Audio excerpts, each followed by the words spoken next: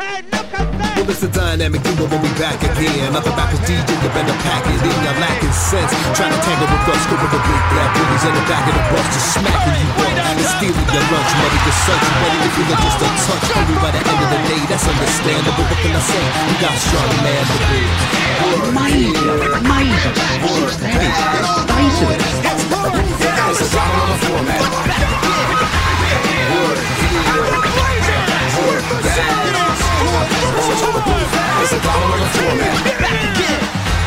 Gary has absolutely no idea what has happened to it. Still doesn't know.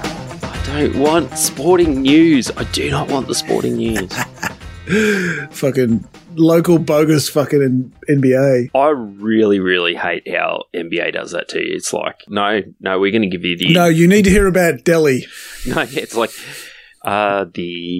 the Nets lost today and Ben Simmons sat yet. It's like, yeah, no shit. No shit. Ben Simmons is out for weeks, okay? His back's fucked again. Could you maybe tell me about how Denver's bench experiment is sometimes going well and sometimes not going well? Okay, nobody's interested in that except for you. So no, but okay, so, or, Golden State increasingly... You and Mike Malone, and Mike Malone's got his extension, so he doesn't need to worry about it. Yeah, fuck yeah, he got the... Everyone must be sending Monty Williams a very, very nice Christmas card, I'll just say that. Well, everyone's very thankful that the Pistons are absolute morons because they spent all their money on their coach and then their team has lost, 8 in a row? 10 in a row?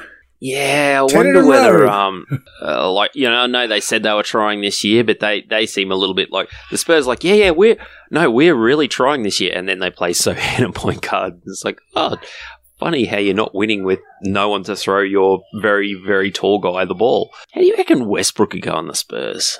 I think he would go straight to the unemployment office and say, "Please take me anywhere else. I don't want to be here." Yeah. It was interesting that Westbrook was very keen for it to be known that it was his decision to come in off the bench, which just shows that Ty Lue is a genius for making people think it's their own idea to do these things. And to their credit, the Clips actually got a win today, and it was a win against the Rockets, which is more of a statement today than it would have been 4 weeks ago. Because the Rockets had won like 7 in a row or something like that. The Rocks look solid.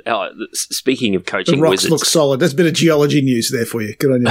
Fuck off. Balls podcast. He's Bezo. I'm Doc. I was sort of like, oh man, the Heat. They're going to have to fall over 1 year. Maybe this will be the year. No, they'll just run seven in a row. No. I figured it out. This year. Happens to be when Tyler Hero has gone out, but I'm sure that's just a coincidence. Yeah. It's weird, isn't it? And Jimmy Butler shooting 50% from three, turning into not only that, Klay Thompson. But he missed 2 and then hit 1 and then held up 5 because he knew that put him back to being 50% from 3 for the year. They're just ridiculous, the Heat. Well, no, Jimmy is just ridiculous. I mean, the Heat are ridiculous with their fucking Airbnb motivational clip art bullshit court about, the toughest, hardest working men in the show business or whatever the fuck it is. But did you hear, I don't know if you heard Nikias Duncan on Lowe's pod, and he was just like, at this point now, they're getting so much shit about it that all they want to do is like trot it out for an NBA Finals game just to piss everybody off. It's actually serving the purpose because it's reinforcing that everybody hates us mentality. It's like, no, you did this to you. You just punched yourself in the balls and said, "Ow, my balls hurt. Everyone hates us. Everyone's out to get us." Like, no, you just punched yourself in the balls. But the funniest thing is that we don't care about your balls. They were just starting to get credit for Heat culture. Like, people were starting to take it seriously. Like, we can't have that. We've got to get people mocking us for it. If people start taking us seriously, where will we get our edge from? It'll lose all its power. We have to make it obnoxious and stupid and insufferable. They did that. They did that in spades. You need to be a proper sociopath to behave like that. And luckily, Pat Riley is that sociopath. Oh, and Spoelstra and like even the rookie. They've got this rookie that's just like a fucking psychopath. Homie Hawketh. Yeah. Actually, this is there's been a bit about it this week, but this has been a fantastic year for rookies. Like, just all over, like the kid from OKC who's like started out getting 5 minutes a game and has sort of demanded that he play 20 minutes a game because he's just that good. I've been watching a little bit of them. They're going to be they feel very Warriors-y in that when they hit their threes. So, I think Giddey hit 3 and Isaiah Joe hit 3 from 3 and Isaiah Joe hit 7 from 7 and they just looked unbeatable. Like, if they're going to hit their shots, there's like everybody else just cuts and runs and everyone can pass and, man, it's such a fun team to watch. Really, really good. A little bit of Sacramento vibes from last year, I reckon. Yeah, I don't remember Sacramento being top 10 in both defense and offense. Sacramento had fantastic offense. They were terrible on defense on most of last year. Whereas I can see a top 10 in both. Yeah, well, Chet seems to have gone. He's a weird-looking dude, though. I mean, he might be a good basketball player, but he looks like kind of steampunk, Abraham Lincoln. I don't know what he's doing, and I'm not. He definitely looks like Abe Lincoln from the Clone High cartoon series, if anyone's seen that. Yes.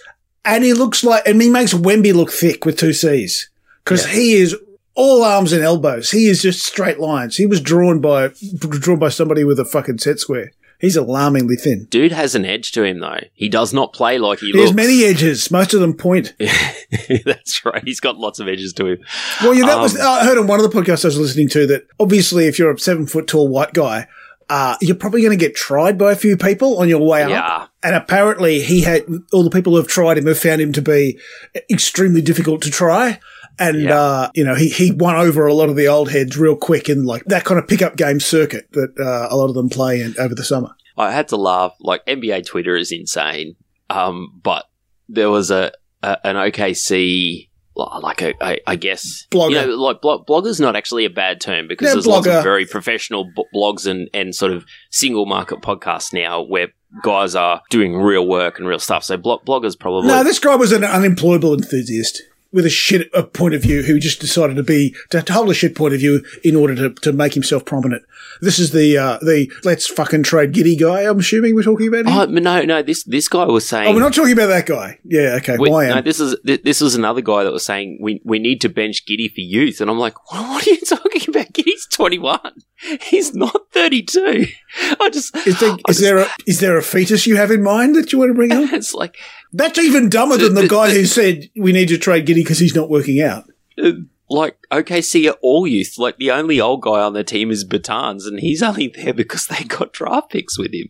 Shea is probably the oldest core member of that team. I think the oldest guy is the guy they brought over from the guy they brought over from Europe, and he's 25 or 26.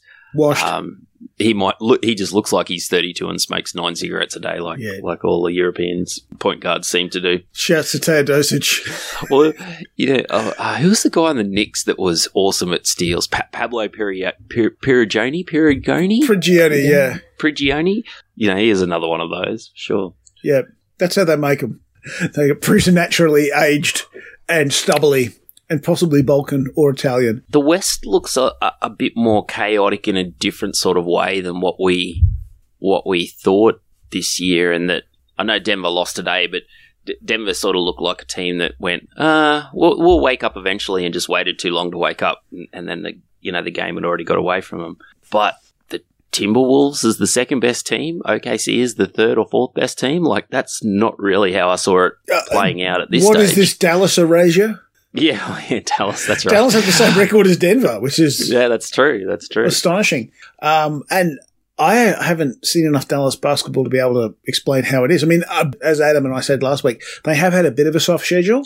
But again, that was a little bit of a quid pro quo for them having an extremely strenuous preseason because they were the ones who had to go to China. I don't think anybody believes that Dallas are going to be long-term contenders for the 1 seed, but it certainly proves that this shit might actually work, which is not something anybody thought it was going to happen. Yeah, but they're doing the thing the Spurs used to do, and like people go, they had a soft signing schedule, absolute psychopaths. But lots of teams have a soft period in the schedule and go 6-3, not 9-3. Yeah, and that's the trick, right? Is to go 9-3 when you've got a soft part of the schedule, and if you go 500 against the good part of the schedule, you're a top team. That's the whole idea. The shit I don't understand about them is that you put Luka and Kyrie on the same team and you imagine what we're going to see is some pound the rock fucking 23.5 second possessions. And they are top 5 in pace. This is not the team that we were expecting to see out of the Mavs. Does it help that their centers played a lot better? than expected. You know, he's giving Luca a target to push the pace too. Well, it helps that the young kid Lively, who's Lively by name and by nature, has been extremely playable. And again, that comes back to your thing about the Rooks. I mean, nobody thought a 19-year-old kid was going to come in and play serious minutes as a starter at centre for the fucking Mavericks, but that's exactly what you've got. Who did Minnesota? Like, Minnesota have been creaming everyone, and then they lost a game, was it yesterday or the day before? Oh, they lost on a back-to-back to the Lakers, I think it was. Because they played that infamous game against the Warriors where Draymond and Clay got themselves fucking flicked in the first minute and a half. And then the game, they had a back-to-back in LA the next night and they lost that game, which is not surprising because they might have been a little bit cooked mentally after that. But yeah, they've been fantastic. They're still either first or second defense. They're certainly best defense in the West. And their offense is decent as well. So they're they're just doing stuff that works. Gobert seems to be back. Like the fascinating thing about this side is it's going to be like Golden State, Milwaukee expensive next year. And I'm surprised it isn't now. Well, like, because all the deals that they've re-signed, Edwards and Zeke Naji and all those guys, they kick in next year, and they really have to trade Cat this season before his super duper max kicks in, because it's heaps harder to trade him next year. But it's like, but we're actually good. Yeah, and Cat seems to have grown into the role of not being, he seems to be comfortable in the role of being the number two. I don't think if you put it to him in those terms, he'd be particularly happy. But and having said that, the game that they played against the Dubs, it was Cat's performance down the stretch that actually won them that game.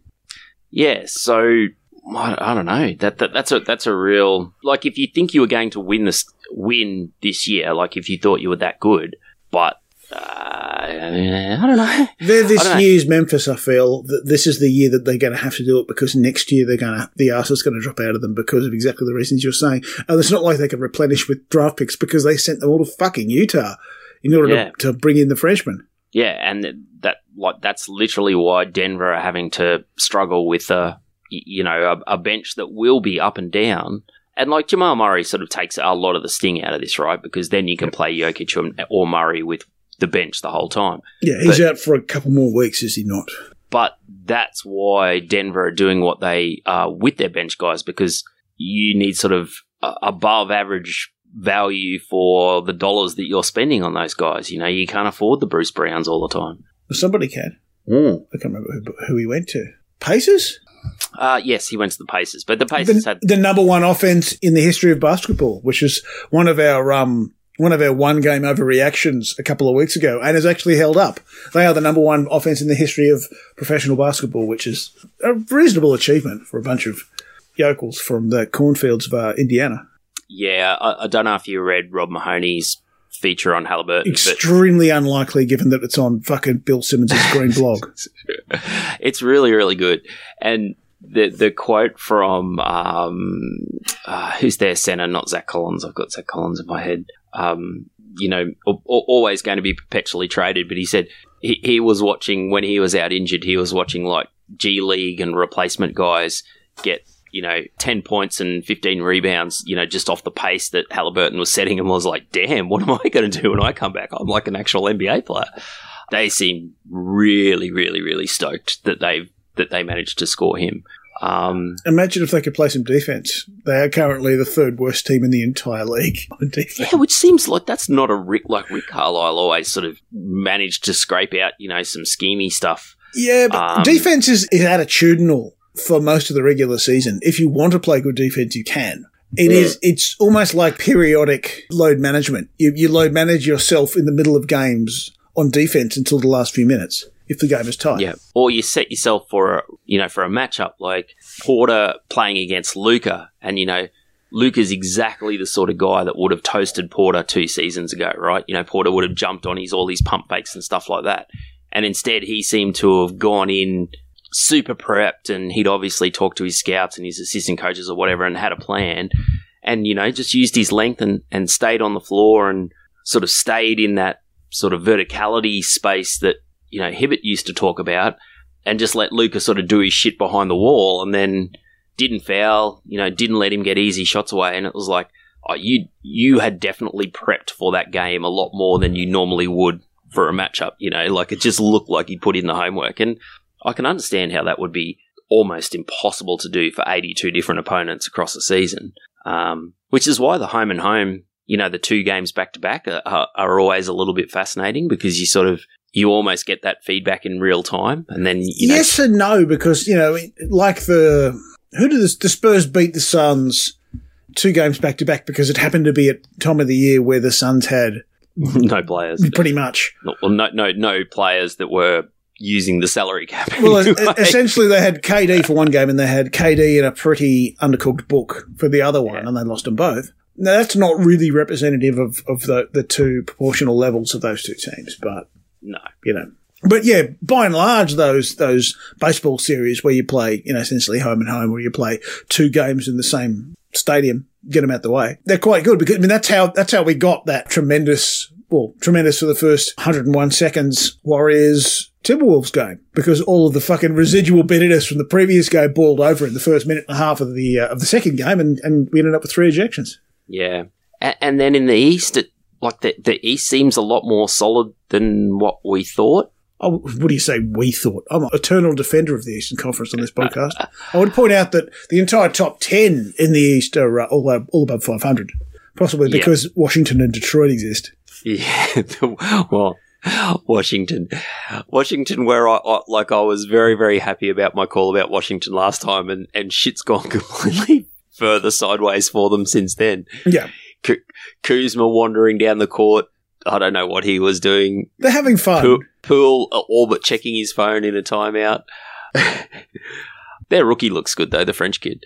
Oh, yeah, because they got Koulibaly? Yeah, they got Wemby's offsider from Metro 86, whatever they call themselves. The team he used to play for. And then it just feels like we're waiting for the distribution of talent from some other teams, right? Chicago, maybe the Raptors. It feels like that chat's happened. Well, the Raptors are only. They lost by 3 points to Boston today, and they would be 6-6 and in the mix for the 8th seed. So Toronto have been up and down, but they're not a bad team, and I feel like they're going to be in the conversation later. I don't think they're going to blow it up. Whether they should blow it up or not is probably a separate question. Yeah, Chicago. Will they get rid of Levine, or will they get rid of everyone? Yeah, there's a lot of teams thirsting for Caruso out there to be like the third guard that you can throw in for defensive possessions when you really need to lock a team down. I'd still point to what I said last week, which is I don't think Ryan Stolf wants to have a fucking rebuild, but I don't think. They would need to convince ownership that we're not even going to make the play-in. And I think the play-in is enough for them in terms of the ownership. They're quite happy to bank, a game of a single fucking playoff check in terms of home attendance, and that would be enough for them. Yeah, whereas the Wizards have just gone, no, we've had enough of being that 9-10 seed, 8-9-10 seed. We're just going to be terrible. Well, the Wizards would bite your arm off for 8-9-10 seed at this stage. This is the team that haven't won 50 games in either of our lifetimes. Yeah, which, they've had some good players, right? Beal and Wall and Gilder, that's insane. They still hadn't won 50 games in any of those seasons. How many years did San Antonio win 50 games in a row? And it's just going to continue over and over again. And then I don't know whether there's any teams in the West, looking at the bottom of the West, there's no teams in the bottom of the West that, have trade assets. I suppose Portland has. Not really. I suppose Brogdon. And Jeremy Grant. Do Memphis go full tank and, sell everybody off that isn't any good? Do they flip smart for something and just do the Duncan tank? I don't think so, because I don't think they expect you to be in this position, so they don't believe that this position. I think it would require, if Jar comes back and they still fucking suck at the trade deadline, then that's a conversation to be had. But that's 25 games after Jar comes back. So if they continue to suck in those 25 games, then they're not going to have a lot of fucking choice, are they? But what parts are you selling off from, Luke Kennard? What are you selling from Memphis? Smart is the player, right? You only just got him. I know, but you can at least probably get something for him. I don't know. The thing is, though, that I don't think the Memphis team isn't bad. Brandon Clark's the other one, but the Memphis team isn't bad. It's just injured. If they had all the parts, if they had Jar back from suspension, and if they had Steven Adams and Clark and Brandon Clark there, they would not be 2-9. They might be 9-2.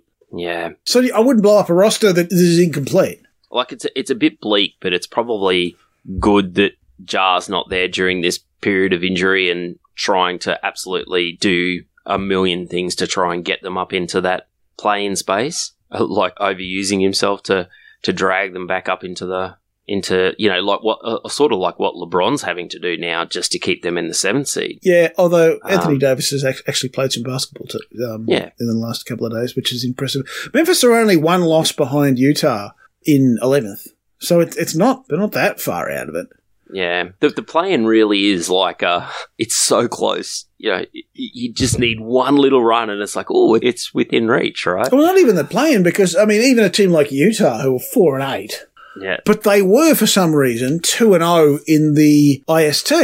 Yeah. So they are still, even though they lost today to Phoenix, they are still a decent chance of getting one of the wild cards and being second in the group and making it through to the quarterfinals, which for the 11th best team in the Western Conference is actually, that's kind of what this competition is for, I would have argued. Yeah, so shall we talk about that for a little bit? Because now we've sort of played enough games that we can, because it's first in every bracket, isn't it? Plus the next best 2 teams, is that? Essentially, for every conference, there's 3 divisions, which are not the normal divisions that split up geographically. Yeah. And then there's essentially best placed next team down, which is probably going to be a team that's 3-1. Right. So whatever team's 3-1, but it could be from either of the groups from each conference. It'll be the best placed, probably 3-1 team with the best point differential in their group.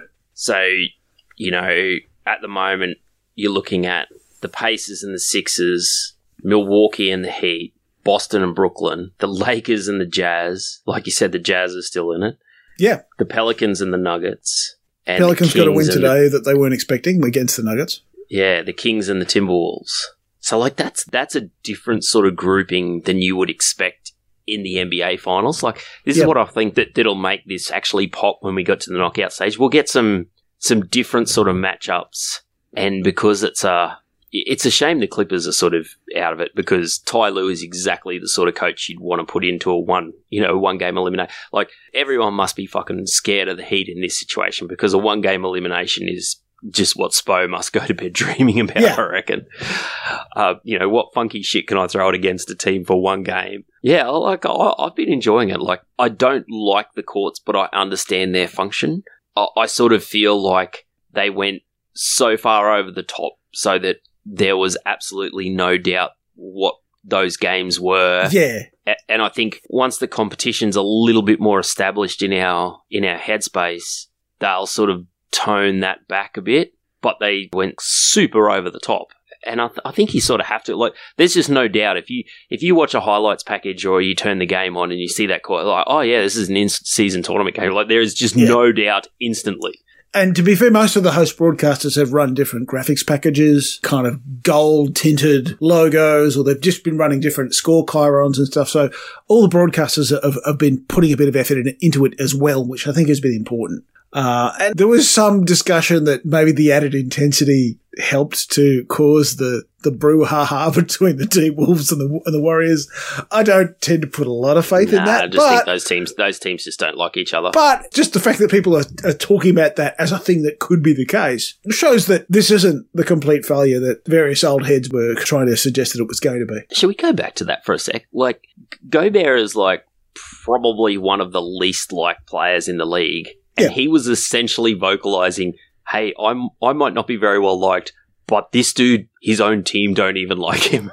I might not be very well liked, but at least I'm not such a bitch that I get myself thrown out of games where my best friend isn't playing anymore. Yeah. And you'd think, well, that's a ridiculous thing to say. And then you look at the numbers, and stats, he is 7 of the last 11 games that Steph hasn't been involved in, he's been thrown out of. It's like, well, what are we doing here? The most charitable explanation is he feels like he needs to raise his intensity when Steph isn't there and he gets himself thrown out. But I think that's a little bit, there's no evidence to say that's the case. There's no more evidence for that than Rudy's case, which is his feelings are hurt and he can't be asked. So he gets himself tossed. How do you feel about the player that goes, I have to be a cunt to be effective? Which is essentially what Draymond's trying to say now. I feel do you? Do you have you ever tried not being that way and seeing whether you could be effective? I feel like it is a justification. It's a post hoc justification. It's a justification after the fact. It's like, well, I get white line fever and I behave like a cunt and we win. Therefore, me behaving like a cunt is justified and essential. Where in reality, and we see, and I imagine as a coach, you see this all the fucking time. There are dudes who white line it and just become unbearable fuckwits, and they claim this is in order to win. But you think, well, maybe if you. Have you ever? You can't prove the counterfactual. You can't prove that if you didn't do that. Can you try it the other way, please? Yeah. And it's not just that. It's like, I'm an offensive player. I can't put energy in every sense into defense because I need all my juice to attack. And it's like, okay, but have you tried?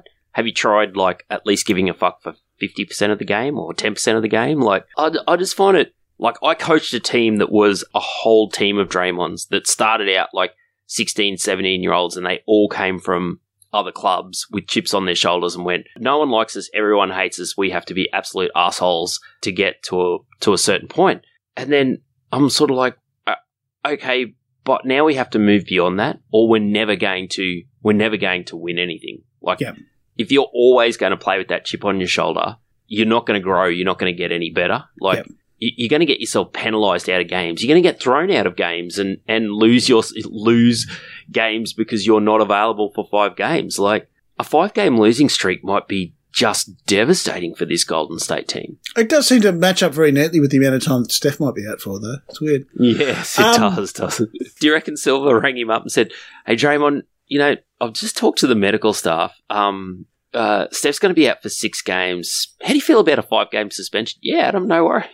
It seems like the league has had enough. Joe Dumas is the guy who's the fucking hanging judge on this, who's a mate of Draymond's because they went to the same uni. But he's like, they're not alluding to the fact that his prior fucking crime to being held against him. They're literally putting in the press release. If he wasn't such a cunt, he wouldn't get he wouldn't be getting this kind of level of punishment. But I thought, I know it's a little bit twisting the knife, and it's a really smart twisting of the knife because they might be your opponent in the first round of the playoffs. But Rudy essentially saying, it's not just everyone in the league that thinks it, everyone in your own team thinks it, mate.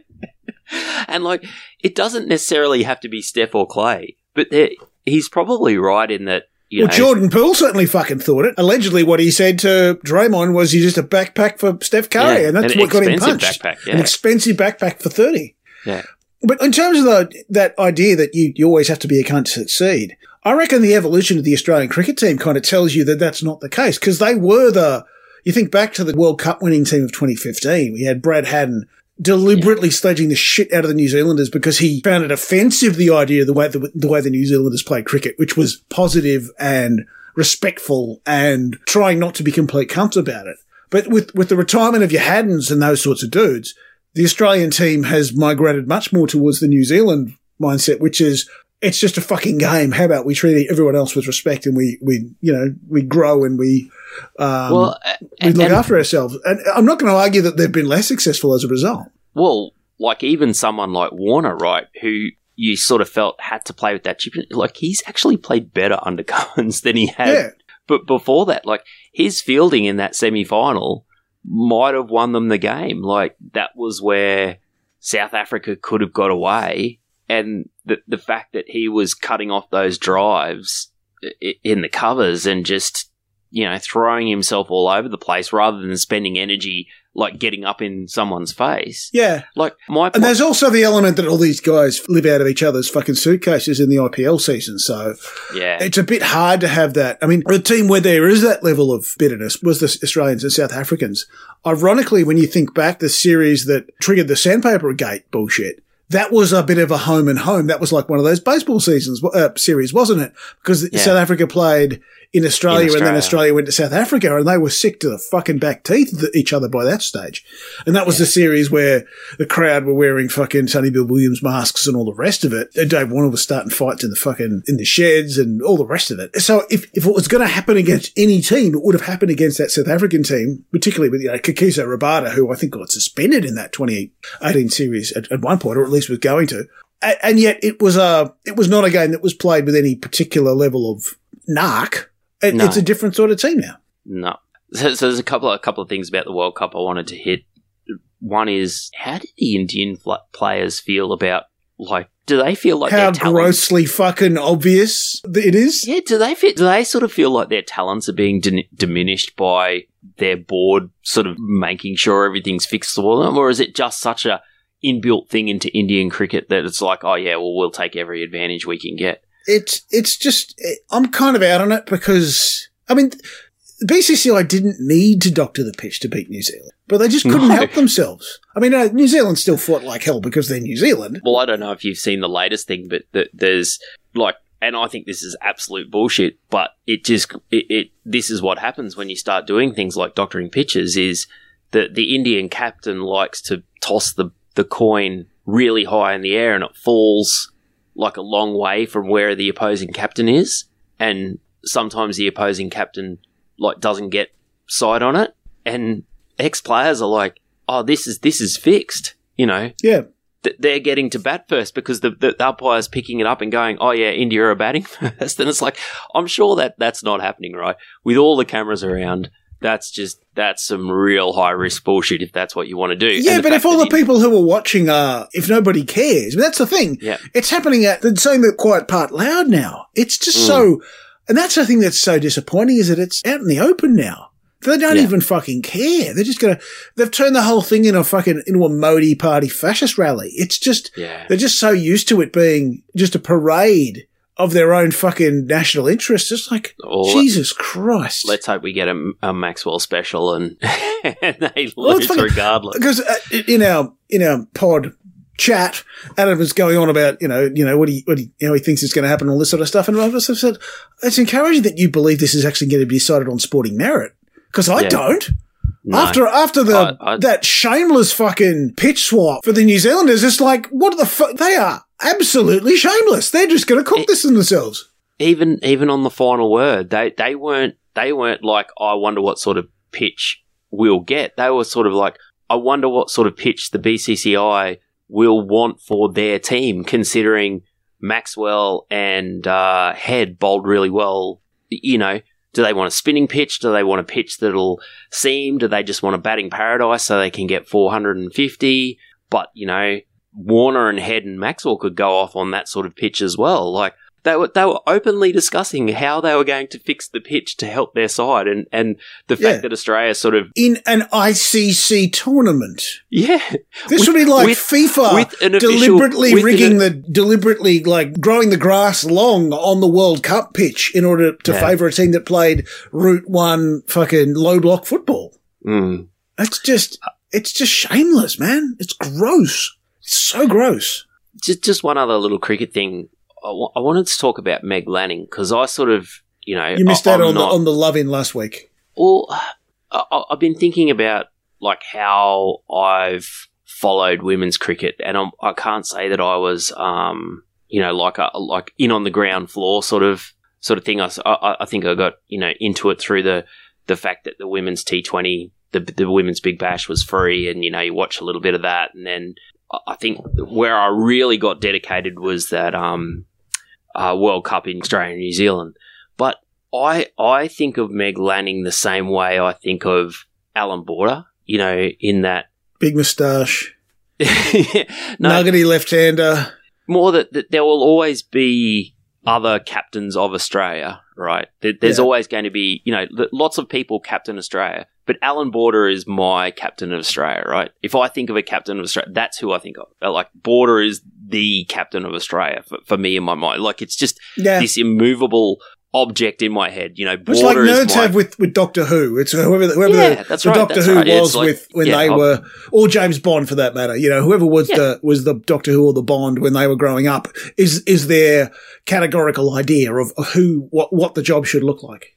And like there will be other really great women captain of Australia, but Lanning is just going to hold that spot for me, particularly after the way they rebounded to losing that World Cup in England. I just thought that it would have been really easy just to go, oh, well, we lost it, but we've got more talent coming through and we'll drop a couple of these old players. But no, they actually went and doubled down and did the work and that recognised that they had a talent advantage, but that talent advantage wouldn't mean shit if they didn't do the work, and went away and did the work and just went on this, amazing run of, they win 27 one-dayers in a row or something, beat War's record of one-day wins in a row. And I don't know, there's just something about her. Overwhelming talent advantage. Yeah, well, talent advantage, but also. I mean, we do have to keep remembering that when it comes to the Australian cricket team of up to about 15 minutes ago. They had an overwhelming talent and professionalism advantage that. Yeah, professionalism advantage. I think you brought up that last World Cup, that Australia-New Zealand World Cup. I feel like that's a really good dotted line to draw between the previous era when it was really only just Australia and England, essentially, that were properly quasi-professional. There are several world powers that can face off each other toe-to-toe. Much to the detriment of Australia, of course. Yeah, like the next captain, whether it's Healy or whether they go with someone a bit younger. It's Healy. And maybe not the next captain, but maybe the one, probably the captain after Michael Clark, right? Michael Clark really had the fumes of that golden generation playing for him. I was just thinking about Michael Clark. I was thinking, imagine being the kid who grew up with Michael Clark as your fucking ideal of an Australian captain. I know. Bubbo. Who was the captain after Clark? Because Payne got brought back. Well, Payne got brought back as keeper, and then South Africa. No, it was Smith, of course. It was Smith, It was Smith because he got fired during as a result of Sandy Balls. A guy that never really should have been captain. He's a great not player, suited, but he's not a captain. Not suited at all. No, far too fucking neurospicy to be a leader of men. Yeah. Anyway, I just I think you guys covered it, but I just really wanted to say that about Lanning. I don't know, and I really admire her for just going, look, I've done everything. I just want to go and do some other shit. Well, the thing is that because I hadn't watched that much women's cricket when she was starting out, I thought, she's retiring at 31. I hadn't realised that she'd started as this tearaway fast bowler when she was 18. Basically just out of puberty. And, this had, she's a bit like Casey Stoner or someone in MotoGP who retired in his late 20s. And it was like, well, that's bizarre. But that was because he'd been a full-time professional since he was 13. And he was cooked. It's time to stop. And the funny thing was she was the sort of first professional. And it'd be interesting for her to talk to, like some of the rugby players that were 18 when rugby turned professional. Yeah. And was going through professionalism with a whole bunch of players that had, essentially played most of their career through the amateur era. And then were being asked to do a whole heap of professional style things and was sort of pushing back on it and this person going, well, this is my job. This is my livelihood. I have to do all these things because otherwise I won't have a job. And it is a different way of looking at it, right? I have to remember that even with the kids I coach, this is a hobby. It's not, I can ask, but you have every right to say, fuck off, I've got a family or, other commitments or other things that I want to do, study or whatever. This is just a hobby and I can only put in what I can put in. And it is a shame that now is the time where it doesn't have to be a hobby. It can be. It's not going to be as lucrative a life as it is for fucking Glenn Maxwell with his 11 crore or whatever the fuck it is that he's going to pull in for a month's work. But it's certainly enough that it's certainly a much more comfortable life than it was 5 years ago. And it's a shame that she's going to miss out on that. So are the Alex Blackwells and all that fucking generation as well. So yeah, one of the guys at the gym, his daughter's 16 and is a really good AFL player. And it's just fascinating talking to her that she has that as an option, right? What are you gonna do after high school? Well, I could go and study, I could go and do this, or I could be a professional sportsman. And I just think that's fucking cool. That's really cool. Although with AFLW, it is only a seasonal thing. And to be fair, that still works with being a uni student because of the time of year that the comp's actually being played. But you're right. There's no IPL. There's no 100. You can't be a touring full-time. There's no national contracts. Yeah. I mean, if you had the choice and you're equally able in each of the sports, it would be football or cricket, soccer or cricket. Yeah, no doubt. And I wonder what's happening to the netball talent in Australia, because I just think they fucked it when they pulled out of the Trans-Tasman thing. I think that was their unique selling proposition, and now neither the Kiwi nor the fucking Australian comps are worth a pinch of shit, and it's really quite sad. Yeah, it'd be interesting to see whether there's a Gideon Haigh type writer who would write the book about Australian netball over the last decade, about how they had that mind share and had that interest and just pissed it away, essentially. Yeah. I just don't think it feels like rugby union in Australia just doesn't feel like they'll ever get it back. Yeah, they thought they would be number one forever. They thought they'd be number one with women forever, and they never really believed that soccer and cricket would chew up their market share until it was too late. Like, my Facebook feed has more women's football transfer stories in it than men's football. Now, admittedly, I realise that's because I read a lot of, I understand how algorithms work, and I read a lot of stuff during the World Cup, so it's sort of like, well, you must be interested in that. But it's just like, this player is being transferred to this third division club, and Sam Kerr did this for Chelsea overnight, and it's just like... Shouts to Sam Kerr, engaged to Christy Mewes. I just, it's just part of the fabric now. Well, there's even a whole lot of pretty facile discussion about the fact that Australia played a World Cup qualifier against Bangladesh, and they got like 20,000, 30,000 to Amy Park or wherever it was. And they're like, if this was a Matildas game, they would have got 80,000. It's clear that the Matildas are better than the World. And it's like... Yeah, just pump the brakes on that, dude. I don't get the impression that like a wet Thursday night in fucking November is the right comparator to the World Cup semi-final in terms of pool. But it's good that those conversations can be had and people feel like they can stick their chest out. A lot of that is trying to signal how much of a good dude you are and how supportive of women's sport you are, because a lot of this dialogue was from dudes trying to signal how great they were. And how much of a fucking ally they were, which is always funny to watch. Yeah, we never do things like that. All right, Doc. Sure. Well, no, we just talk about shit that we want to talk about. Yeah, and when it comes to people who we don't need to signal that we think people like Kilometres Viaduct should be fed to wood chipper. We just say it. Fuck that guy and fuck the club that he plays for. And signalling means that you've got someone listening to the signal, and I don't know whether we qualify for that. I don't think anybody who listens to this show is going to be impressed by the fact that we're down on domestic abusers. I don't think anybody is. We're not going to get any extra sex for this. Man, that story is just like it's not getting better. I know I should get offline, but it's like the framing around some of the language with it, like gross. It's gross. I never thought the NBA would fall, in the moral sweepstakes below the NFL, but I think it has. But this is the thing. It's clear that Silver, as a lawyer, doesn't want to put his league in the same position that Roger Goodell put the NFL in, where they essentially set themselves up as an extra fucking court of justice, because that can leave you in a really awkward spot. But you don't have to do it like this. But the stupid thing is, right, they came down on a ton of bricks on LaMelo about having a tattoo on his neck that was seen as a corporate. And it's like, guys, you can't be out here prosecuting this when right next to him on the same bench is a guy that fucking hit his partner. You can't do that. Like, stay away from the LaMelo thing.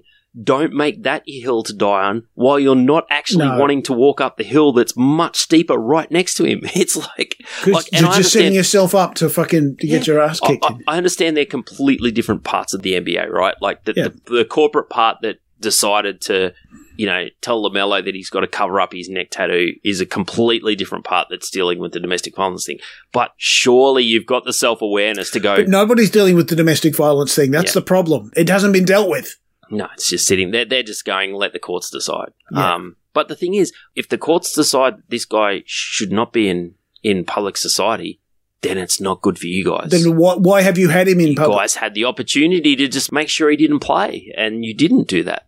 And rugby league is not a good example for anything, but at least for this sort of environment, they would have sat him down and said, just go away. You know, you can just, we're not going to dock your pay, we're just going to pay you to fuck off. Until this is, because if you turn up, it's not going to be good for you, it's not going to be good for us if you continue to come to work. So how about you fuck off until this is resolved one way or the other? And that's what AFL didn't do with fucking Jordan De Goey and people like that. And just their sheer existence in the limelight is an endorsement of whatever it was they did or were alleged to do. So you can't have that. Well, like even the narrative in the press conference from Mr. Kilometres about how, you know, if I come back and play well, everything will be forgiven. No. Not with a fair proportion. No, you hit your missus with a fucking pool balls. We don't. No, absolutely, brother. there will be some people in American sports that will go, oh man, if you're winning for my team, all is forgiven, come back. But there's a whole chunk of us that it's like, no man, that's gross. And I hope your team has bad draft luck forever and ever. I was encouraged by, there was one of those shitty aggregator accounts that sort of aggregated those comments, and then every single fucking reply was, nah, mate, you're a piece of shit. Nah, fuck off. Nah. And it was, and this is on x/twitter.com, the home of shitty fucking fascist replies. And it was all overwhelmingly, nah, get fucked, you domestic abusing piece of shit. And I thought that was encouraging in terms of the general tone. And shouts to Charles Barkley, Rob Mahoney, and Zach Lowe, who every time they talk about Charlotte or him, do not fail to mention the fact that he has this in his background. Well, Charles Barkley did it in a live TV interview that fucking Silver was not prepared for. Just love the hand grenades like, what is this bullshit? You don't put your hands on women. And it's like, but we don't want to be in competition with other leagues as to how, who can be the toughest. My question is, why not? Why not? This is the sort of stuff you should be the toughest on. We don't need justice for fucking domestic abusers. Anyway. All right, on that positive note, shall we come back and talk some tunes? Well, I was just going to add that I shouldn't be that encouraged by the opinions expressed on Twitter, because that is the place where all the most terrible opinions exist. I mean, that was where the they need to trade Giddy because he's in the way or he's too old take came from, which is probably only the second worst edgelord blogger take behind my new favourite, Dame is missing threes because he doesn't want to be in Milwaukee. Right. Yeah. He's missing them on purpose, I know the take was a little bit roughly written, but I don't know whether Griffin's the guy for that job, hey? I don't know where he might... I'd totally reject that fucking... Oh, yeah, you think he's... It was a bullshit line. It was written after he'd played 4 games. They are figuring it out. It will take them a bit of time to figure it out. It was always going to take them a bit of time to figure it out. I think they're fine. There's a bit of chat that other people might be figuring it out for him, but, it doesn't matter. He is a first-time head coach. Spo had to figure it out too. Remember LeBron going in a fucking Pat Riley's office like, do you ever get the itch to come back? No, I don't, LeBron. And you've got to give that front office more props than we probably would normally, because time and time again, every time Giannis has gone, we need to upgrade this, we need to move forward, they've managed to do it in a way that wasn't public, wasn't well known, and really have done everything that they possibly could to keep him in a winning position. So, and what you got to say, maybe if Griffin had said, like, to the players who said, look, can we play a bit more drop with Brooke? If he'd said, no, fuck off, it's my way or the highway, then we'd have a discussion about it. But I feel like they have taken on some of those principles and they're figuring out they've only played 10 fucking games. And they're still, third or fourth in the East, I think. What are we? Probably 11 or 12, I imagine. What are we at? They are 8-4. Yeah. And they've won their last 3. So I think they're going to figure it out, yeah? Yeah, they're third, They're a game behind Philadelphia. They're fucking fine, And for at least half of those games, they either didn't have Giannis or didn't have Dame. So I think whenever I see a young first-time coach getting this sort of shit, I always think back to Spo, and it's like, how about we just see how this one plays out, yeah? Because I reckon it's probably going to be fine. All right, Doc. I have many, many thoughts about this week's music, so shall we come back? Shouldn't it be last week's music? Last week, yes, that's true. This fortnight's music. All right, I'll catch you on the flip side. Catch you again next week, folks. See ya. I ain't got time enough for love. I ain't got no time for love.